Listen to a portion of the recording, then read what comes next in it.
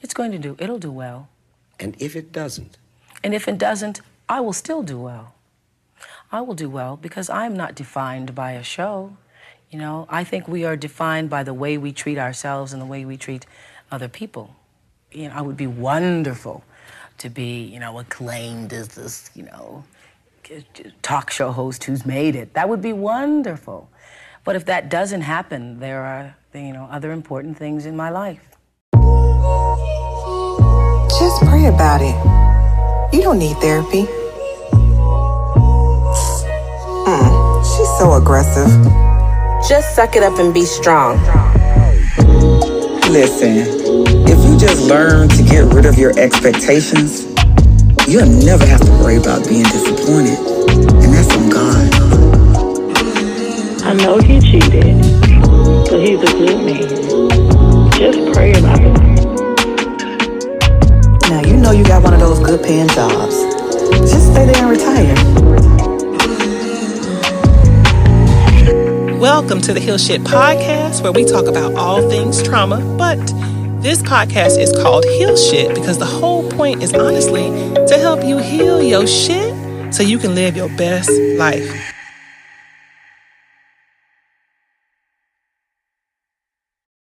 Welcome back.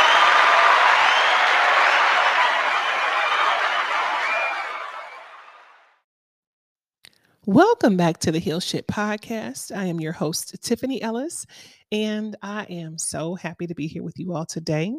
I hope you enjoyed the first episode of season 3, which is entitled Healing in Real Time. And this season, we're going to have conversations about my personal fitness journey. We're going to talk a little bit about workplace stuff. Some of it might be trauma. Some of it may be experiences. And then we'll talk a little about relationships, right?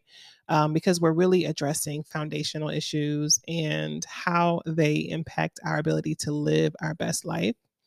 As you know, I approach healing from a very different perspective. And I like to make mental health really easy to understand and very easy to access. And so I'll bring up topics and talk about things from my perspective. And this is my perspective, but it's going to offer you some different insights into managing your own mental health. And I hope that my ability to tell stories effectively leads to epiphanies and realizations for you that aid to your personal healing journey.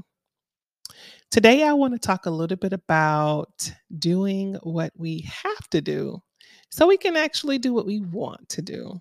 And I thought this was a very important topic because I know many of us don't like to sacrifice, right? So it feels like right to have this conversation. Now let's talk about how it came to be. So I was sitting at work, and I work from home, y'all. So I'm kind of being fancy when I say that, but sitting at work, and I was writing a document. And as I was writing this document, because I work for Amazon, and a big part of our culture is anytime you want to get something approved or you have an idea about something, you write it up and talk about it, and you get, buy-in from internal business partners and stakeholders. And that's how we're able to make things happen on the back end.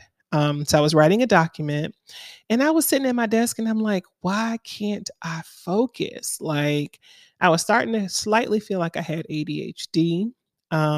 Just wasn't really into the process. And it was like making me feel like, am I in the right job? Like, what's happening, And then I realized something about myself, and I had to be real about it. And that something is that I don't like to do the stuff I don't like to do. In a perfect world, we exist in this ecosystem that allows us to just kind of have our way and do whatever we want to do whenever we want to do it.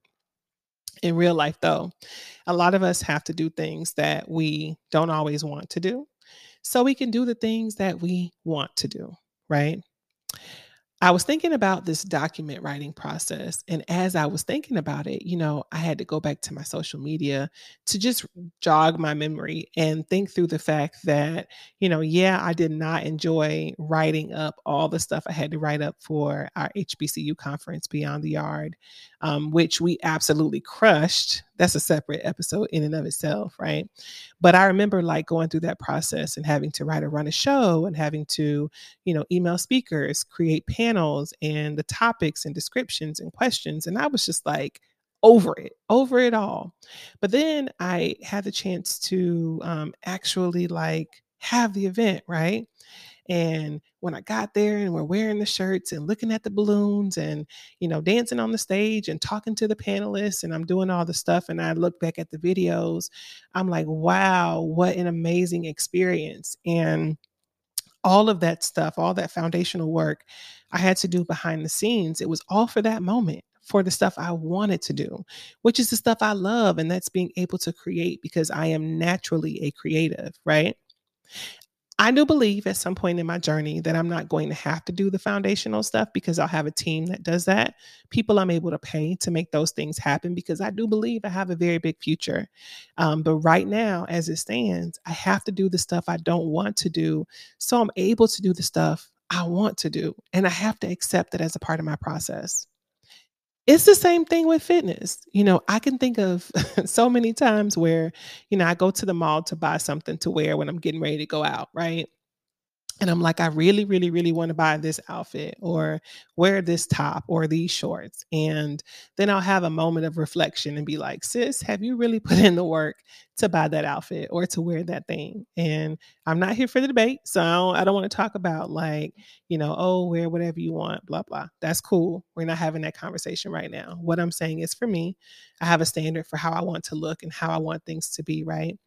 And so even in that moment, right, I say to myself, like, Tiff, cut the crap, like get up, go to the gym, exercise, eat the food, drink the water so that you can, lose the weight and you can wear what you want to wear and do what you want to do, right? Same thing. Do what you have to do so you can do what you want to do.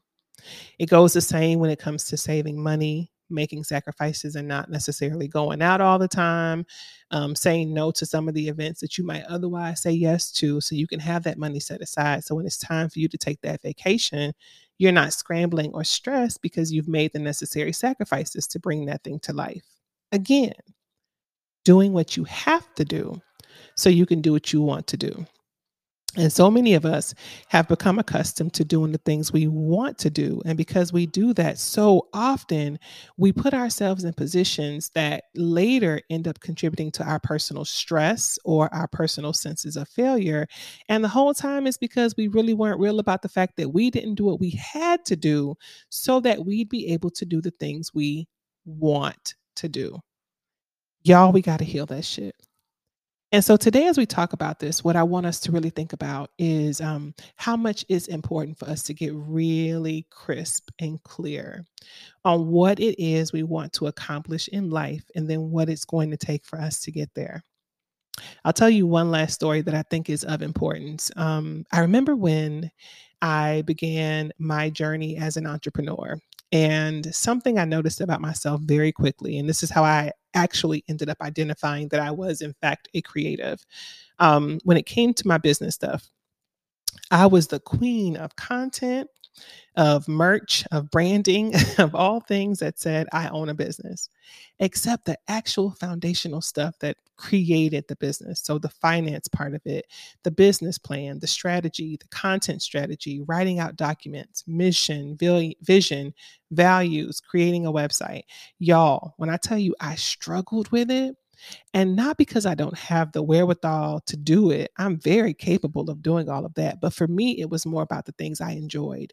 And so it was very easy. I could get like lost in the process of creating swag and content and posting on social media. I literally would get lost in that process. But anytime I had to sit down and write down the stuff that was of importance, I just couldn't get my mind to check in. And so that told me it was actually a very early indication that at some point I won't have to do it. But I'm glad I learned it about myself because it allowed me to be real about where I sat. And so as I really dug into my role as a program manager at Amazon, it's forced me to start putting some structure around how I approach my work. And that translates into my personal business as well. And I'm starting to see myself be more willing to do the necessary things so I can really do the stuff I like to do which is moderating the conversations, which is, creating the podcast episodes, is speaking at different organizations and all the things, right? But again, doing what I have to do so I can do what I want to do. So in order for us to heal this shit, my challenge to you, a challenge I'm going to open up to the community, is this. I want you to think about some of your biggest dreams. Like, what do you actually want to do? What do you aspire to do more than anything else right now, currently? What trip do you want to take? What relationship do you want to have? How do you want to live? What car do you want to drive? What meals do you want to eat? What is that thing you want to do? And then after you think about that, I'm going to challenge you to think about what you have to do so you can make what you want to do possible. And then once you identify both, I'm going to challenge you a step further and say, what are you willing to commit to make that happen? Because it's all evident, right? Whatever you truly, truly, truly desire will be evident by the decisions you make. And that's the accountability part. That's where the healing takes place. Because we could think of 1,000 reasons why it ain't happened. And if you really want to get creative, you could blame 1,000 different people for why you weren't able to get it done. But if you really want to take accountability, right? And this is not thinking about like external factors that you can't control, but just talking about the things that are within your sphere of influence or your realm of possibility, right? What can you control?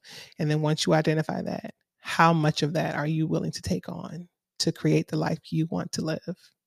That's the question. I hope this episode was helpful. I hope that it helped you to realize some things about your current situation that you can change.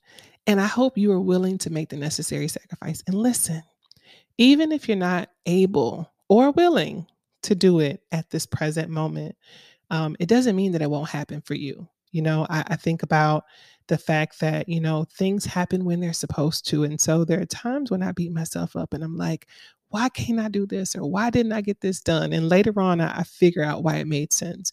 Sometimes you have the seed planted long before the tree grows. And so maybe this conversation right now is just me planting the seed and telling you, hey, like, put this on your radar. And when you're ready to act on it, you will. And I hope it serves as a reminder to you that all things are possible, because they truly are. But you have to be willing to do the things you have to do so you can do the things you want to do.